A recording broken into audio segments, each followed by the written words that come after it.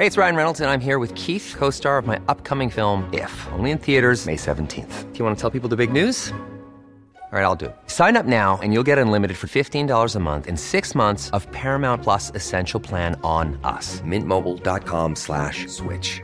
Upfront payment of $45 equivalent to $15 per month. Unlimited over 40 gigabytes per month. Face lower speeds. Videos at 480p. Active Mint customers by 531.24 get 6 months of Paramount Plus Essential Plan. Auto renews after 6 months. Offer ends May 31st, 2024. Separate Paramount Plus registration required. Terms and conditions apply if rated PG. Hey, I'm Ryan Reynolds. At Mint Mobile, we like to do the opposite of what Big Wireless does. They charge you a lot. We charge you a little. So naturally, when they announced they'd be raising their prices due to inflation, we decided to deflate our prices due to not hating you. That's right. We're cutting the price of Mint Unlimited from $30 a month to just $15 a month. Give it a try at mintmobile.com/switch. $45 upfront for 3 months plus taxes and fees. Promo rate for new customers for limited time. Unlimited more than 40 gigabytes per month. Slows full terms at mintmobile.com.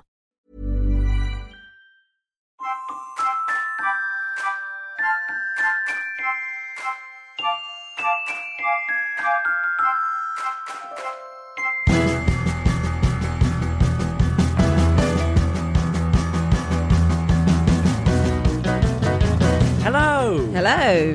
How do I look? How do you look? You look good. Man, that was painful. What, the pause? Just everything about it. The desperately buying time by repeating the how do you look.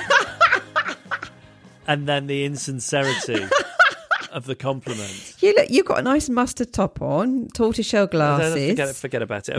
Your skin tone looks nice. No. You look fine. I just didn't know what to say. You just look fine, normal, good. But, you don't look bad. I was asking because I was worried there's something on the camera, there's some kind of smear, possibly butter, which is giving it a soft focus effect. No. I was on a Zoom with a businessman earlier on. Oh. And I couldn't work out where it was coming from. And then just before I started the call with you, I wiped the camera. Right. And I realised there was something smeared on it. And I'm now worried that he thought I put some kind of filter on for this meeting. Some sort of soft glow focus. Exactly, yes. Right, yeah. There is a setting, I think, in Zoom where you can enhance your picture. Really? You want to make yourself look nicer? Okay. Maybe a bit younger, smooth out your skin a little. Interesting. The other thing I'm worried, I just think I look terrible at the moment. I'm aging horribly. Lockdown means my hair's all over the place, but also I can't maintain my own beard. For years I've gone to the barber to have it done, and when I go at it with clippers, I end up doing a terrible job of it. And it grows back all uneven. So I'm constantly touching my beard and twizzling bits round and thinking, oh, that bit's a bit long. And then going to the kitchen drawer, getting scissors and snipping a bit more off. And then it's like a compulsion. A couple of minutes later, I'll find another bit and I'll go and get the scissors again, then go to the mirror and snip a bit more off. And I feel that I look like... I don't even know which film it is. I've got Angelina Jolie in my mind, but I could be wrong, where she's been sectioned to an old-fashioned asylum. Oh, Girl and Interrupted. She's cutting her own hair. Right. Or maybe Winona Ryder, or maybe both. But whatever that stereotype of somebody slowly being tormented by their own insanity and cutting clumps out of their hair, right. That's what I've been doing with my beard. Well, unless you still do have butter on your camera, you're not at that stage yet, as far as I can see. Okay. Sarah said, she said my beard looks like I've got payas. You know, like the payas, like the Orthodox Jewish sideburns. Right. She's allowed to say that No. being Jewish. I think that's fine that she can say that. I wouldn't be able to make that comparison myself, but I think we've done a pretty good job of cutting those off. Okay, good. I think I've said this before, and I hope it's okay to say, I sometimes, because there's quite a large Orthodox Jewish community now near where we live, and I sometimes feel envious of them in as much as like they all have the same look, the beard, the payas, the clothes, the hat, and I just think having all that decision-making taken out of your life must be very freeing. Yeah, it does take a lot of that effort out of things, isn't it? That's like Steve Jobs decided one day, I'm just going to wear a black polo net shirt because he wanted to take the stress of those micro decisions out of his life. I do it now. I wear the same clothes for a week and then I change. But, it doesn't make any difference. No one sees me. But so I wear a coat when I go to the supermarket. But yeah, I wear the same. So I just leave them on the chair, pick them up in the morning, put them on again. It makes life a lot easier. Undies inside out? No, not the undies. Nice use of the word undies, though. Thanks for that. Undies. Another thing is I'm just so... I think I've said this before, but I'm terrible at homeschooling. Yes, you've mentioned you're struggling with this.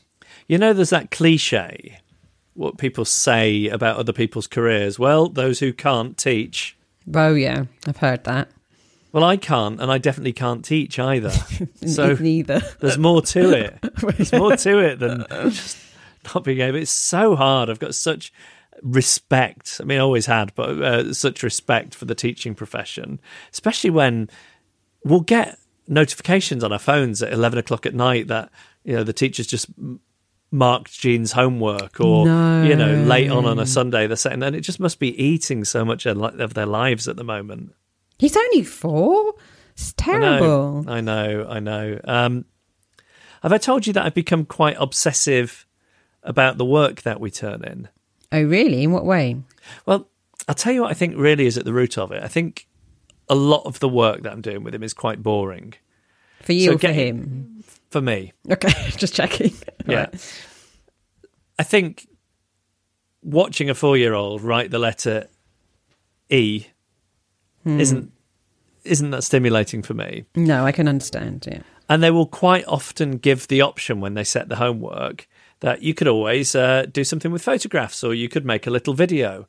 So I've been making these videos, which I've slowly been turning into full-blown production numbers and editing using editing software. You're that parent, okay, okay.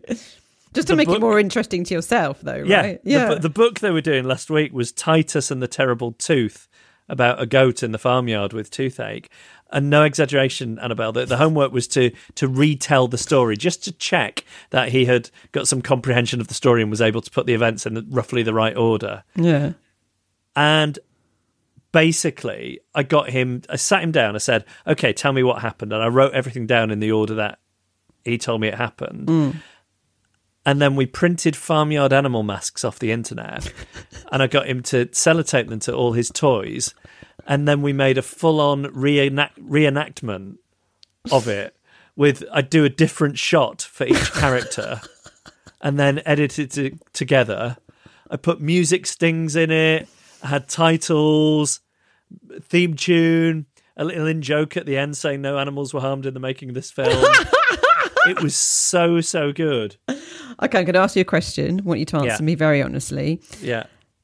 Is the reason you're doing this not so much to keep yourself entertained, but because you want to be the teacher's favourite parent? Well, it's funny you should say that, because with this particular video, the worst thing happened. What?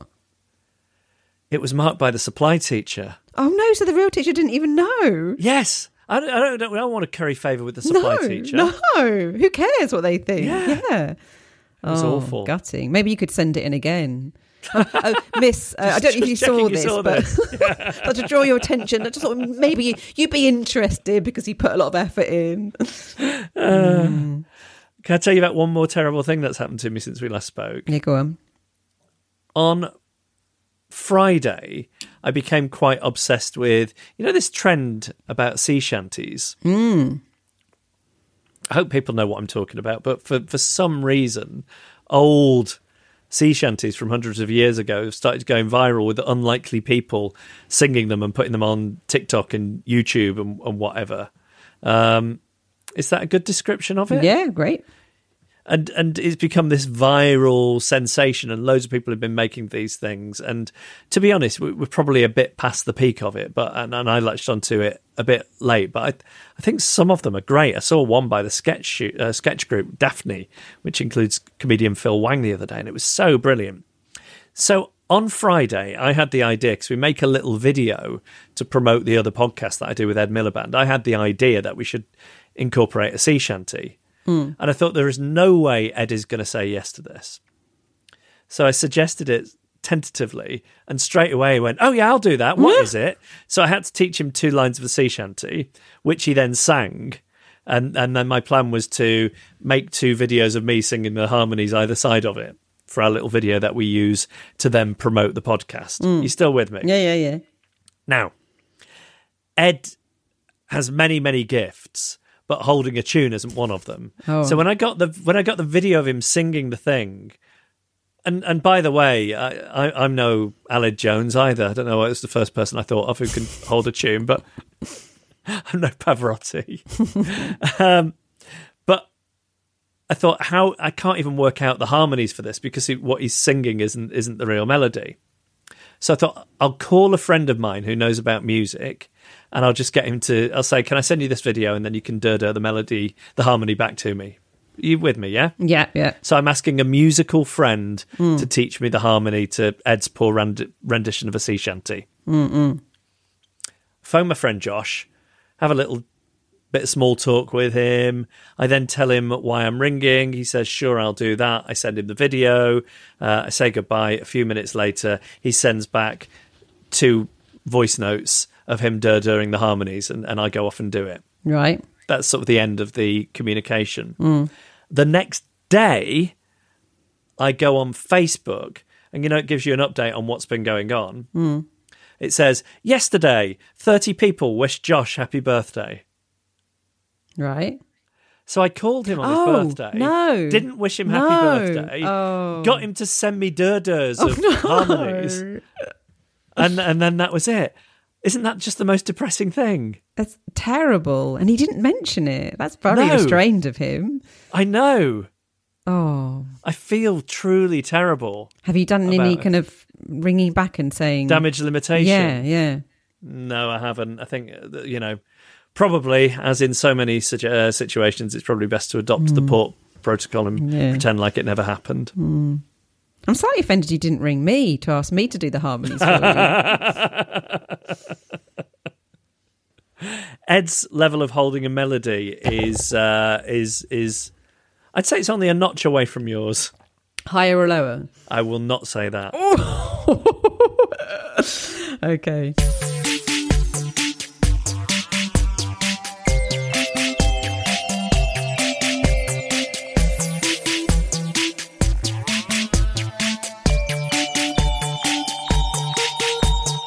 Annabelle? Yes.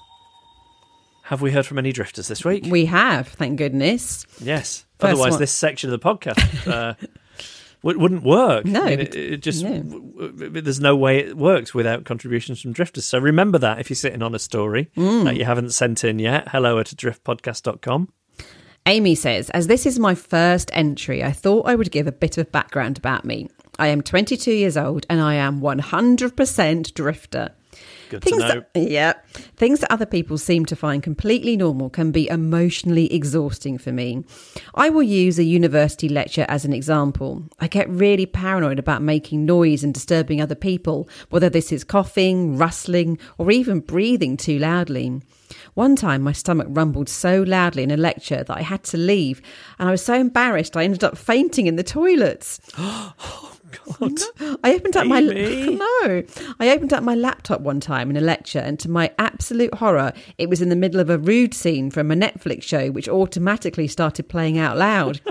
I was almost in tears and the colour of a beetroot, and too mortified to even try to explain that it was just a TV show. If the lecturer makes eye contact with me, I'll try hard to nod and smile and look interested, and then worry that I look too eager or manic. I panic about being late and having to shamefully shuffle my way to a seat with all eyes on me. And I worry about not packing up fast enough and holding up other people in the cinema-style seating. Most lectures, I barely listened to anything that was said as I was so busy worrying, so I have to go over everything again later. Okay, now to my story. I have a problem speaking up when there is an issue, even if it is perfectly acceptable for me to do so. The following event demonstrates how much pain I will put myself through just to avoid being a slight inconvenience. A couple of summers ago, I was doing some secretary work for a sweet elderly couple who lived in my village. At the end of most of my visits, we would sit around a table with cake and tea and chat. On a particularly hot day, I decided not to have tea, and the woman offered me orange juice. I said yes, but immediately felt bad as she had to get it from her pantry. She was not very mobile and it was a very large house. When she came back, I saw that she was carrying orange squash. To other people, this might not be a big problem, but it is for me. I am a chronic migraine sufferer and have certain food triggers that will wipe me out for a couple of days, even if I take medication.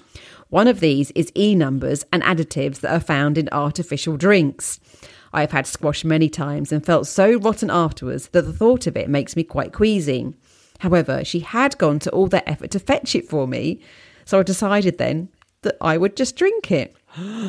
Things got slightly worse though, as I watched her crack open and pour the double strength concentrate squash into a large glass. And I noticed that she was making the squash quite strong, but she didn't stop pouring until the entire glass was full and popped it down in front of me. I think at this point, most people would probably ask if she knew it was meant to be diluted. I debated doing this for a moment, but by the time she sat down at the table, I realised I'd missed my chance. I thought, well, how bad can it be? And took my first sip.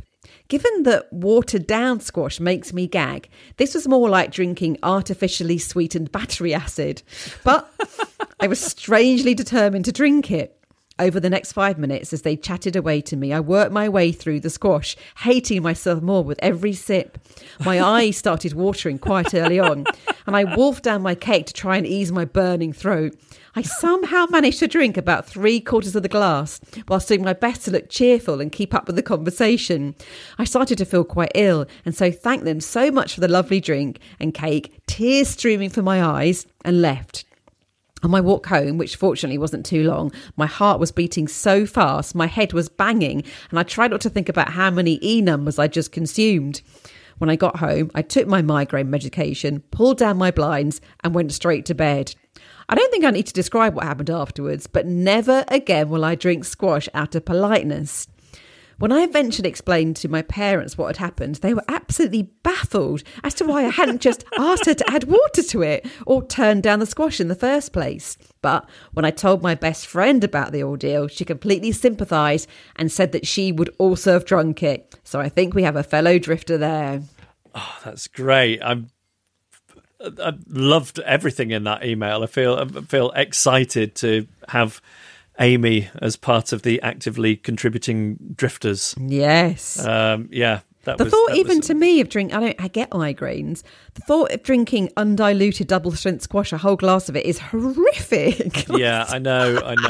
I was trying to think, would there be any way of like taking a slurp, holding it in your cheeks and then splitting it out somewhere? But I can see what she means by missing the window. There's a window when you can say something and then it's too late, isn't it? Yeah. Okay, and this is from Fiona. For context, I work for the provincial government, so I've been lucky enough to have been working from home since mid-March.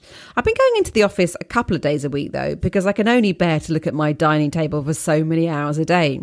Most of my colleagues have opted to be at home full-time, so I'm used to being either alone or one of 2 to 3 people on the floor when I'm there, which, for a drifter, is glorious.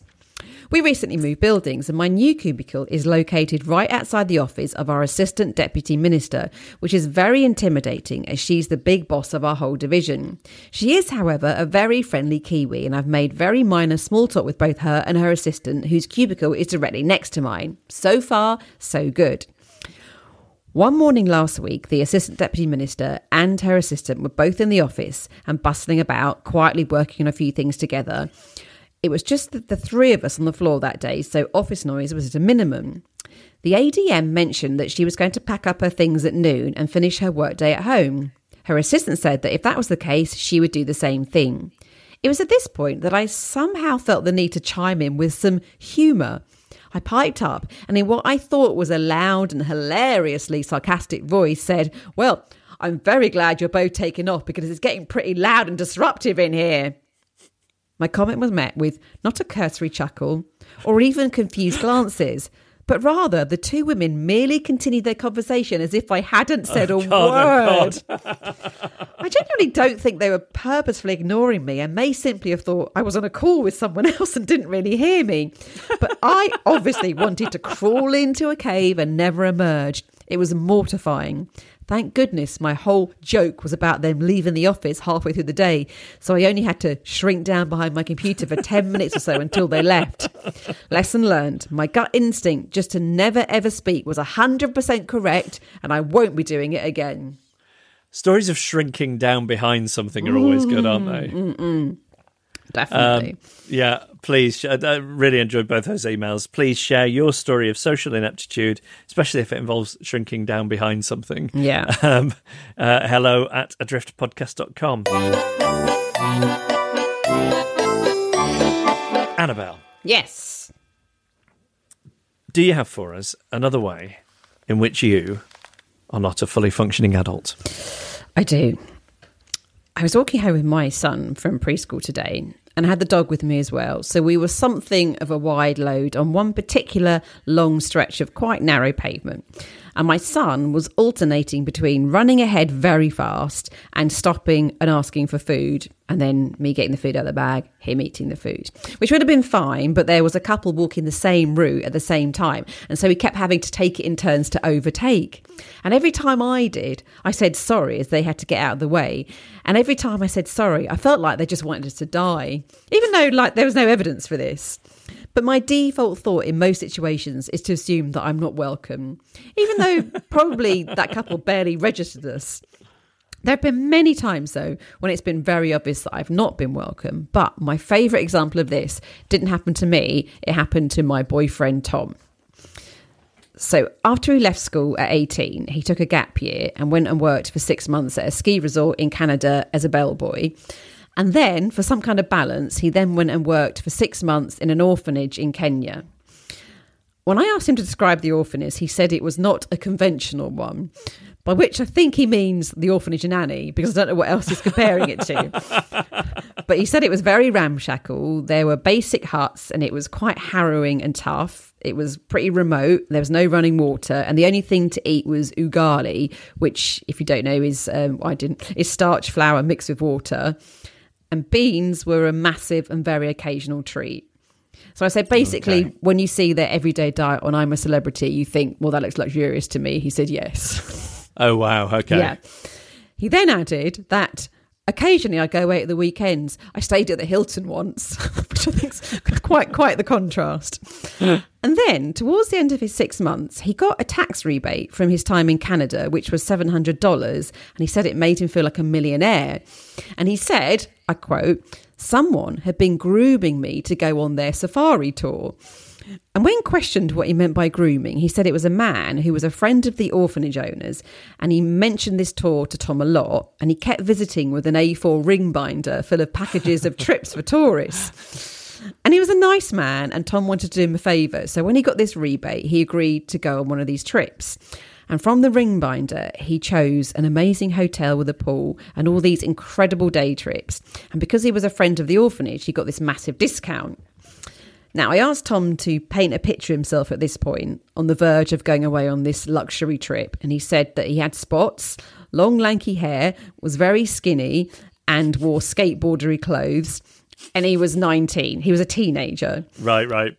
So looking like this, with his luggage in a sports bag, he flew by private jet, nobody else on it, just Tom and the pilot, to a 5-star safari hotel with this amazing pool and restaurant, incredible views overlooking the Masai Mara. There were wildebeest and zebras all around. It was really beautiful, completely remote.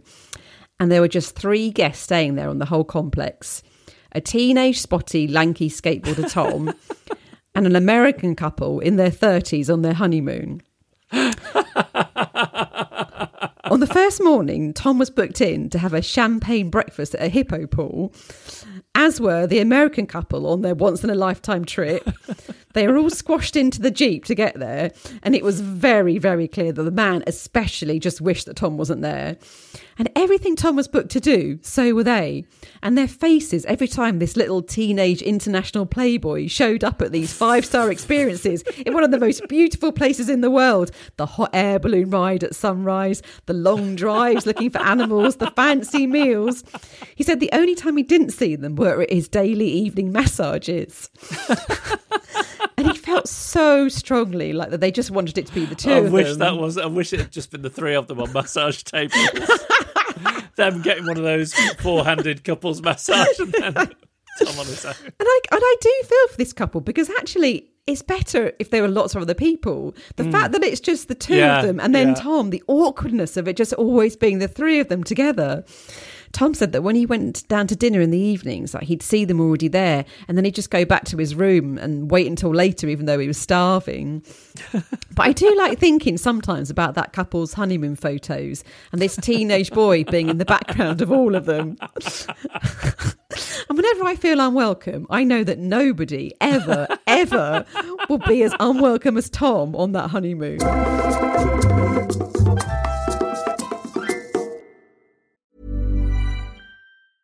Ryan Reynolds here from Mint Mobile. With the price of just about everything going up during inflation, we thought we'd bring our prices down. So to help us, we brought in a reverse auctioneer, which is apparently a thing. Mint Mobile Unlimited Premium Wireless. How to get 30, 30, bit to get 30, bit to get 20, 20, 20, bit to get 20, 20, bit to get 15, 15, 15, 15, just $15 a month? Sold! Give it a try at mintmobile.com/switch. $45 up front for 3 months plus taxes and fees. Promo rate for new customers for limited time. Unlimited more than 40 gigabytes per month. Slows full terms at mintmobile.com.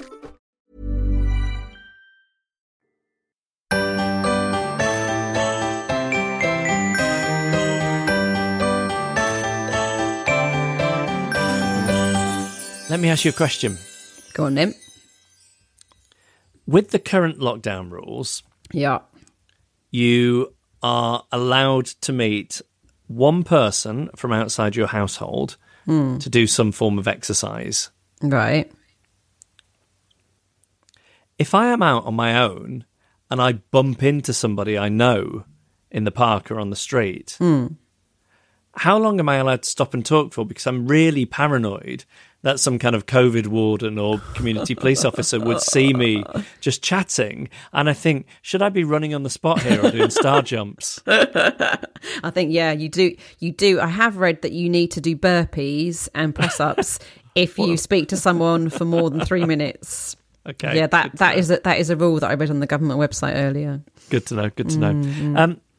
There's a guy a few doors down. Do you ever have people with whom you have no rapport whatsoever at all? So if you see them coming first, you often, duck into your front garden path or pretend to be looking at your phone. Yeah, that would just to avoid it. That would be everybody. Yeah. Oh, come on! There must be some people. No, I kind of feel the same. No, that's way. not true. But there are some people with whom it is so painful. Yeah. Like, that you'll do anything you can to avoid interacting with them. I can think of one or two. Yeah. There's a fella a few doors down from me who very, very much fits into that category. Anyway, I went to the shop the other day, and on my way across the road to go to the shop, Five Sapphires, very good if you ever need any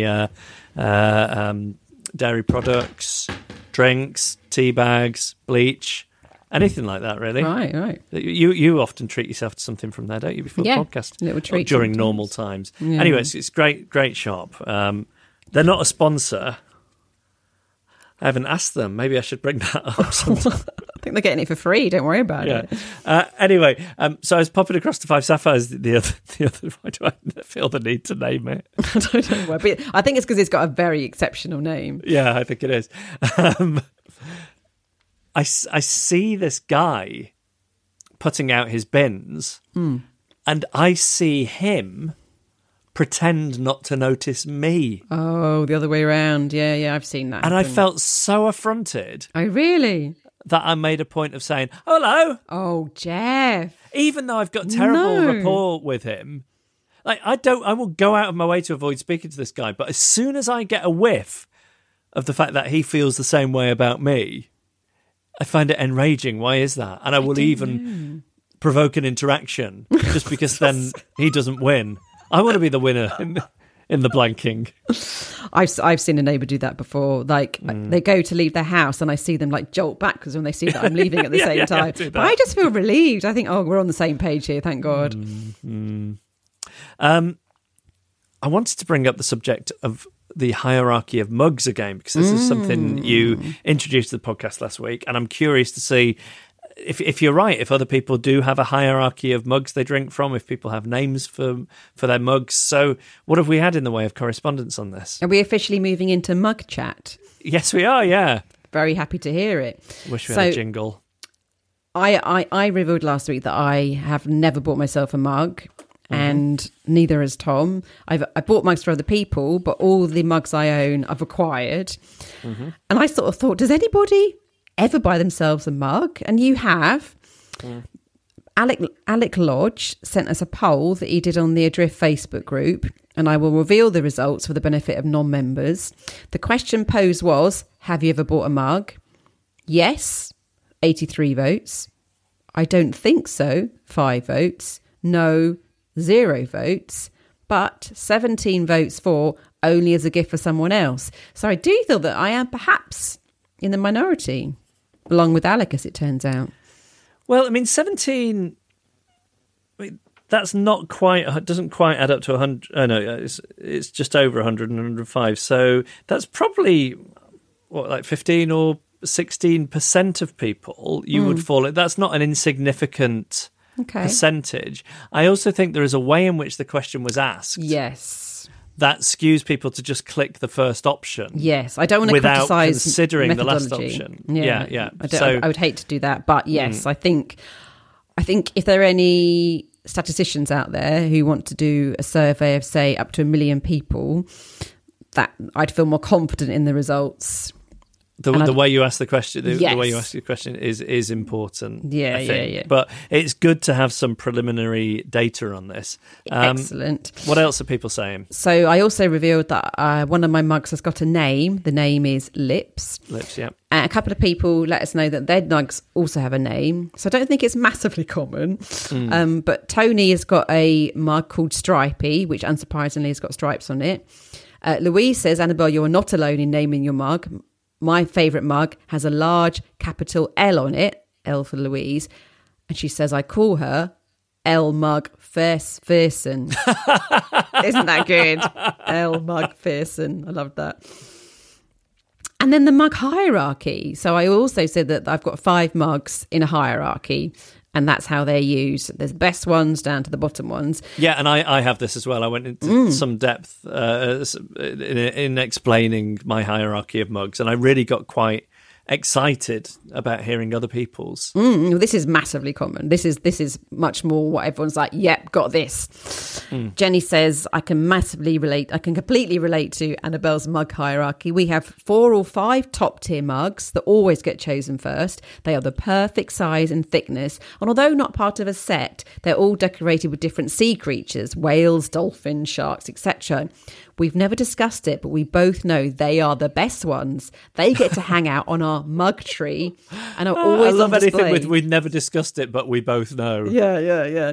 If they're dirty, we're forced to move to the tier 2 mugs. These are Nick's older mugs from his bachelor days. They're all quite thick and have DC comic book characters on them. Technically, there's nothing wrong with them, but if he brings me a coffee in one of these mugs, I'm always secretly sad about it. I have that so much. If Tom brings, because Tom makes me a drink, quite rare, but if he does and brings it to me in a mug that's not in my top 5, I know I can't say anything because it would look really bad, but I feel like I'm not going to enjoy this. Yeah, it's not the I same. even get that if one of my favourite, even if it's the top 2, if I know my favourite one is clean, I'll feel slightly resentful that it's not in the number 1 mug. And then what if Sarah is using one of your number 1 ones? That drives me insane. Me too, because it doesn't mean the same thing to her. It's just a mug to her. No, he just walks in like casually holding lips with his drink, and I'm getting like some awful like Newcastle United mug. I can't stand that. It makes me mad, but I can't say a word. Also, just hearing about those mugs as well, that they belong to him in his previous life as a bachelor. Yeah. Just think what strumpets were drinking out of those mugs in his bachelor pad. I don't know that Jenny would ever thought about that, but now she will, making it even worse. Then we move on to tier 3. She has tier 3. These are the poor mugs that never leave the cupboard. We've all got those mugs. Why don't we just throw them away? They consist of one that's slightly too small and covered in photos of our nephews, a present obviously, a free one that I got with an Easter egg once, one of mine is one of those as well, and a matching pair in the shape of elephants that we got from a market in Thailand. We had visions of using them back home, reminiscing about our travels and feeling smug and worldly while sipping our coffees. What actually happened was that we used them once, realised they're a bit awkward to drink from and put them in the cupboard forever. I always feel guilty when I see them and have to silently apologise to their little sad elephant faces. I think I'd rather wash up one of the tier 1 or 2 mugs than ruin my whole day by using a tier 3er. I'll never throw them away though. The guilt would never leave me. You can't throw... How can you put a mug in the bin? That's actually impossible. Unless it's broken, that's actually impossible. I think she should smash up those mugs that he had in his wild days when he was sowing his wild oats. They could stop going on about them. But you're right. They could be accidentally dropped, couldn't they? And this is from Joseph. Purely for info, we always drink in pairs. That's him and his wife. I rarely drink a cup of tea on my own. The order is number 1, Mummy and Daddy mugs. Number 2, Mr. Gorsey and Little Miss Liz mugs. Number 3, Mr. Grumpy and Little Miss Sunshine mugs. Number 4, the Big Egg Hunt 2012 mugs. 5, various solo mugs. Mr. Happy, Spanish Inquisition, Ghostbusters, Pants. And 6, pig mugs that were left in the house when we moved in. Mainly used to praise people when they're here. I've never heard of anyone inheriting mugs from a house. This is extraordinary. I don't think I could do it. I don't know either. I think they might be able to go in the bin. Yeah. Well, I have to say, I could listen to a podcast that was just about the hierarchy of mugs week in, week out. Can I add one more? Yeah, please do, yeah. This is from Colonel Claire, who has, she's actually bought mugs, 6 in total, and accrued the rest of them. She's never named a mug. She says, I certainly have a mug hierarchy, and I would add another layer. It depends on what I am drinking out of said mug. Yes, I have a touch of this. I don't really like drinking regular tea, as in PG Tips type tea, out of the Moomin mugs. No, okay. That's for a more delicate drink, I will drink herbal tea out of the Moomin mugs, and I will drink coffee out of the Moomin mugs, but not. I want a proper mug, like one of those sort of Easter egg type mugs. Yeah. She says, for example, a hot chocolate has a different priority mug, needs to be one of the bigger ones, to a cup of tea, a smaller, prettier one. Very, very interesting. Yeah, well, I think we've got some more of these to get through, hopefully in next week, and I expect some more will trickle in as well, or at least I hope some more will trickle in as people get to the podcast a bit later. But I'm happy to run with this for a couple of weeks if you are, because yes, please. I love mug chat. Me too. And if anybody does want to make us a jingle, yes, please. We'd be receptive. Oh, so receptive. We've never really had a jingle, have we? No, this could be this. Imagine the first one being mug chat. That feels so right to me. Yes, yeah. So yes, the email address is hello@adriftpodcast.com.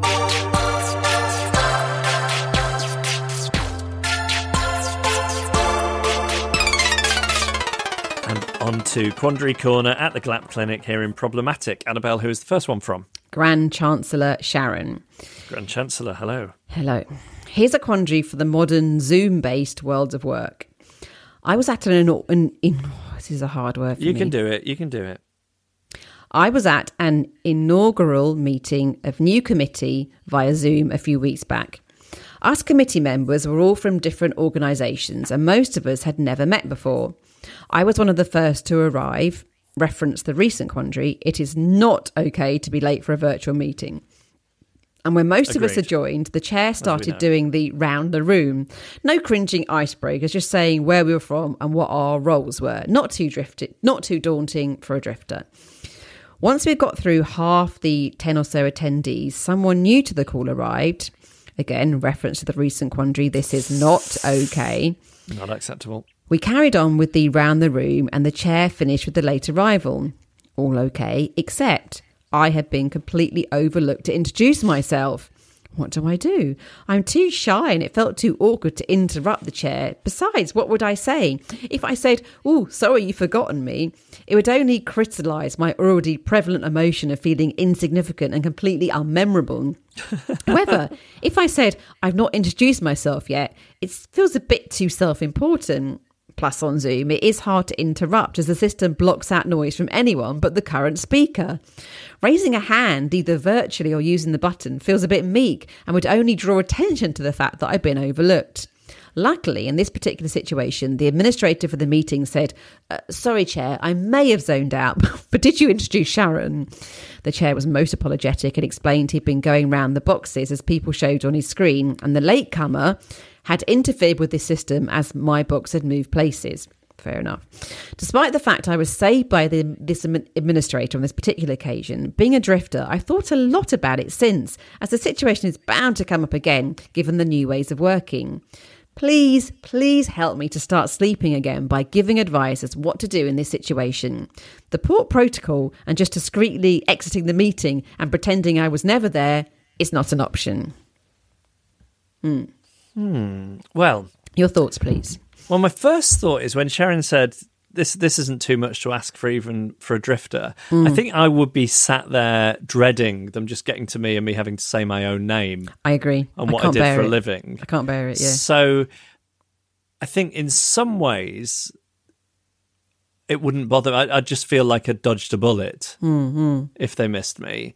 I also think, isn't your name underneath you on Zoom? Oh, yeah. In most of these things. But I think it's about saying what you do, like where you are, like not just your name. I think it's more about introducing yourself and why you're at this meeting, isn't it? I'm sure it's happening more and more, this whole But Zoom you could thing. you could be the mysterious, enigmatic one. What's she doing? I know what I would do in that situation. Yeah. I would feel relieved.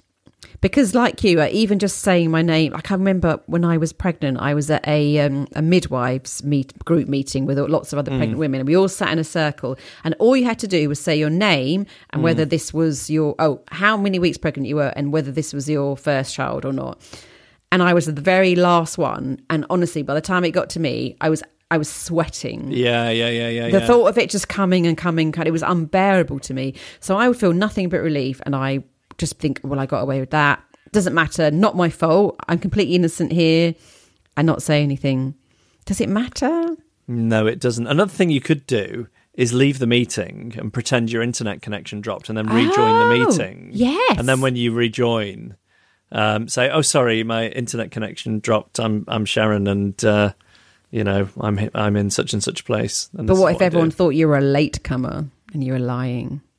Well, you'd say, "Sorry, my internet connection just dropped." That's how sorry, everyone, my internet connection dropped. That is a good solution. It's a solution, isn't it? Yeah. It is. But Sharon, I would just try and enjoy it, lean into it and enjoy the fact that you didn't have to say your name. Yeah. Oh, God, why is it such an effort having to say your name? I don't know why I find it so embarrassing. I find it so embarrassing. And I'm practicing it in my head the whole time, like, oh, it's ridiculous. Anyway, let's move on to Vicky. I'll tell you what else I hate, and I don't know if this is just specific to the type of work I've done all these years, but just telling people what I do for a living. Do you find that exhausting? I feel like I haven't had to do it for so long. But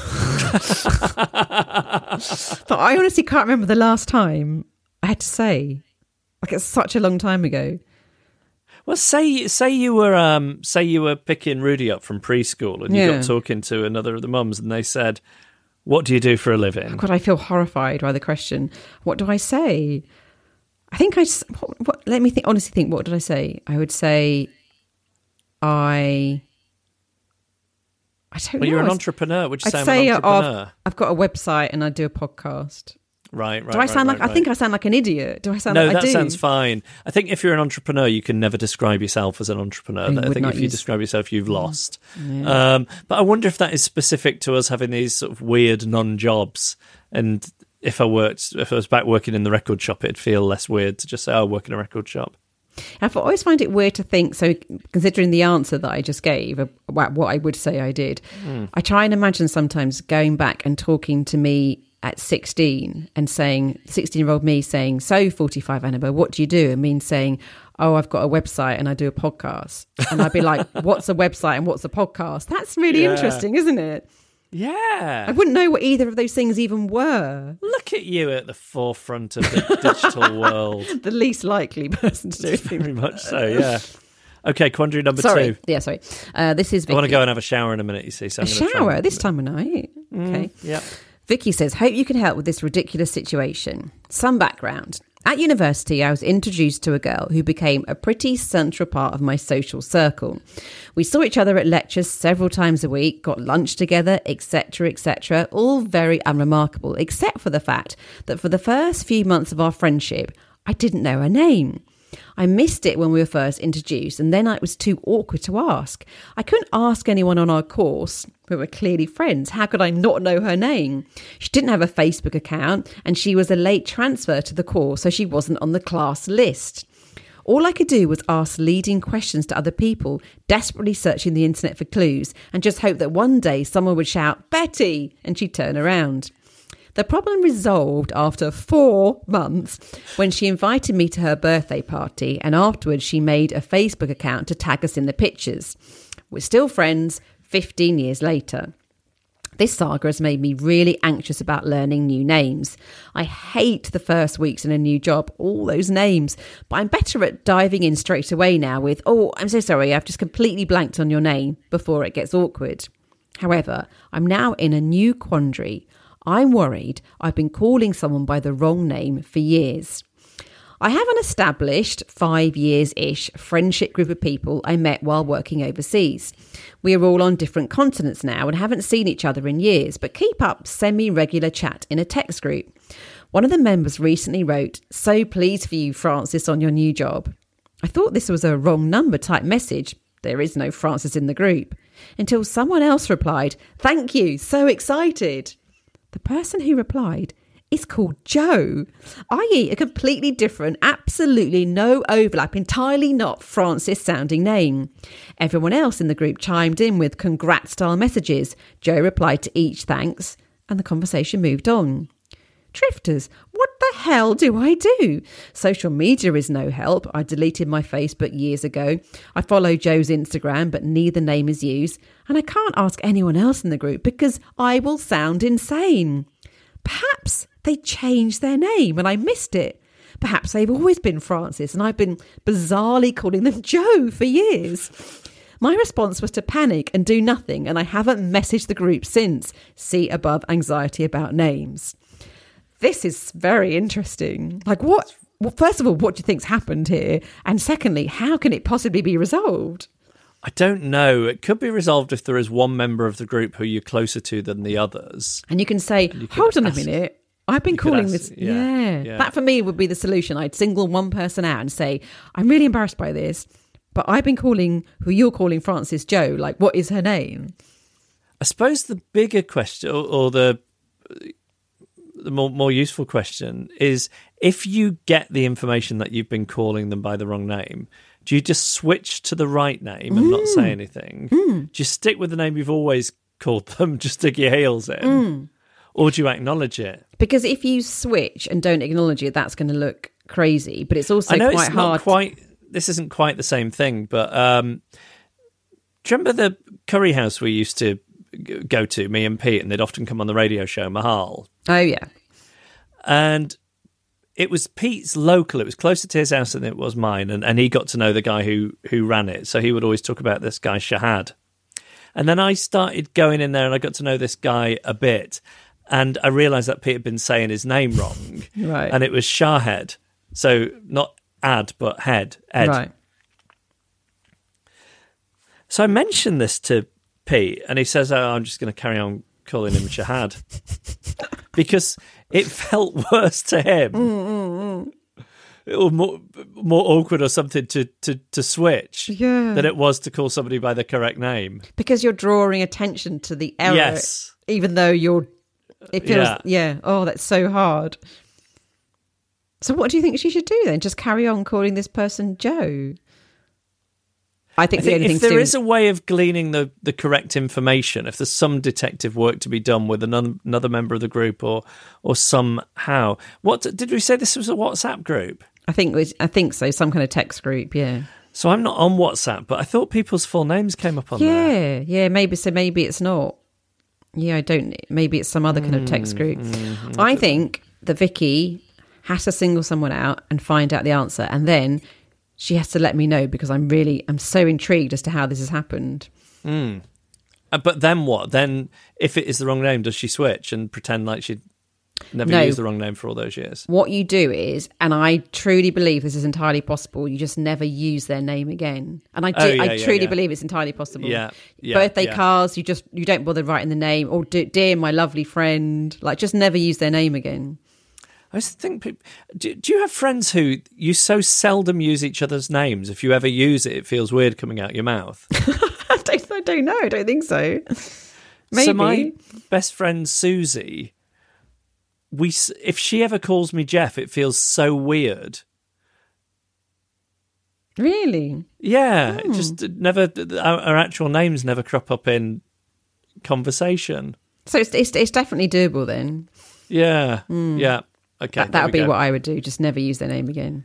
Well, we sorted those, didn't we? Send us yours, please. hello@adriftpodcast.com.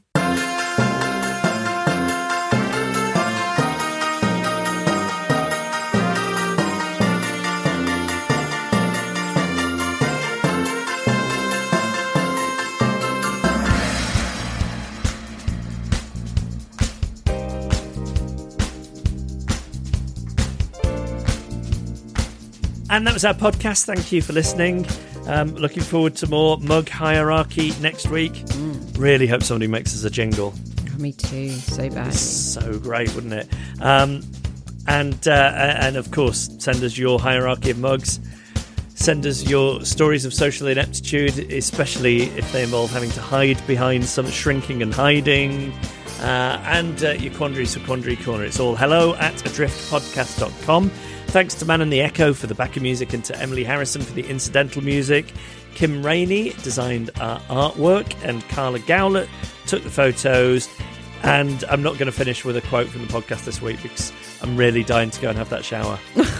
And it takes a long time for the hot water to get up to the top of the house as well. Oh, okay. I need to go and start. In fact, I'm going to go and start it pre-running now before the podication.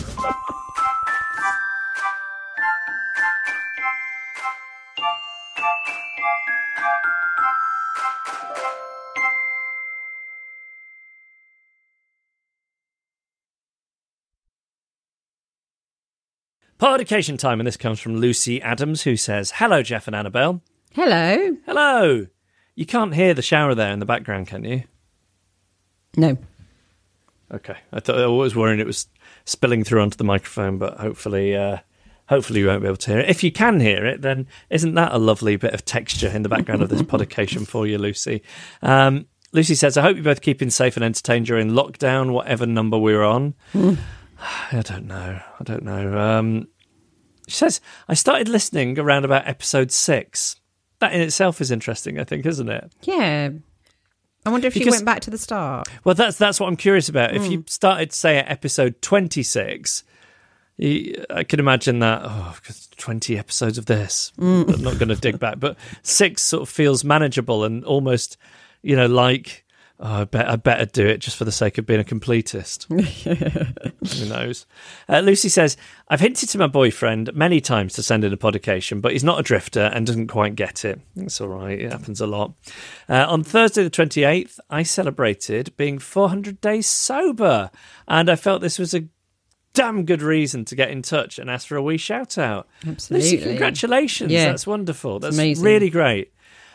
She said, "Alcohol had dominated my life since my teens, and once I got into my 20s and 30s, it became more problematic." Not Jeff's Loft problematic.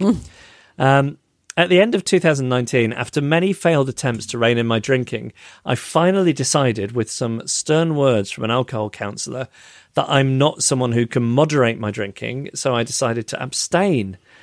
I changed jobs at the same time, and despite the pandemic last year and my lovely mum catching COVID, she's on the mend, but it's been scary.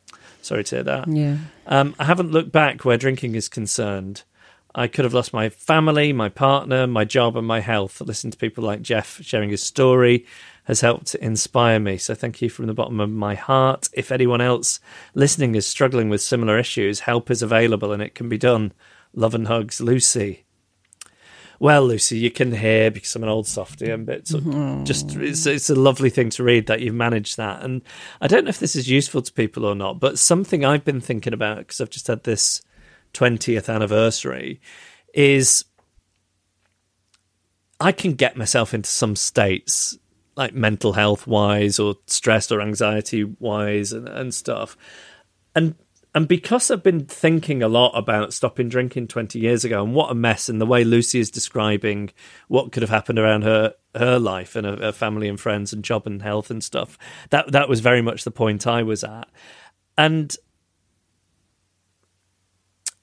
I was just thinking recently that, however bad things get, if I got out of that, then I can probably get out of this, or I can probably get maybe not anything, but I can probably turn it around. And I think that's a great thing if you get to a milestone like 400 days or something like that, or any milestone really, whatever that is to you, just a sense of what you managed to do, just how you managed to just pull it back from the brink. You should feel so accomplished, Lucy, and just any time, for whatever reason, if things don't feel great or if things look bleak or whatever, just remember that you did that, because it's an amazing thing that you've done, and it will only continue to seem more so as time goes on. So congratulations. It's a great thing. Love and hugs, Lucy. She says, P.S. we have an amazing Swedish shop in Edinburgh. That's Moomin Mad. If Jeff's looking for anything Moomin related, then she includes a link. I really miss, for the past few years, I've spent my August, or at least some of my August, in Edinburgh, because Sarah's been at the festival at the Fringe.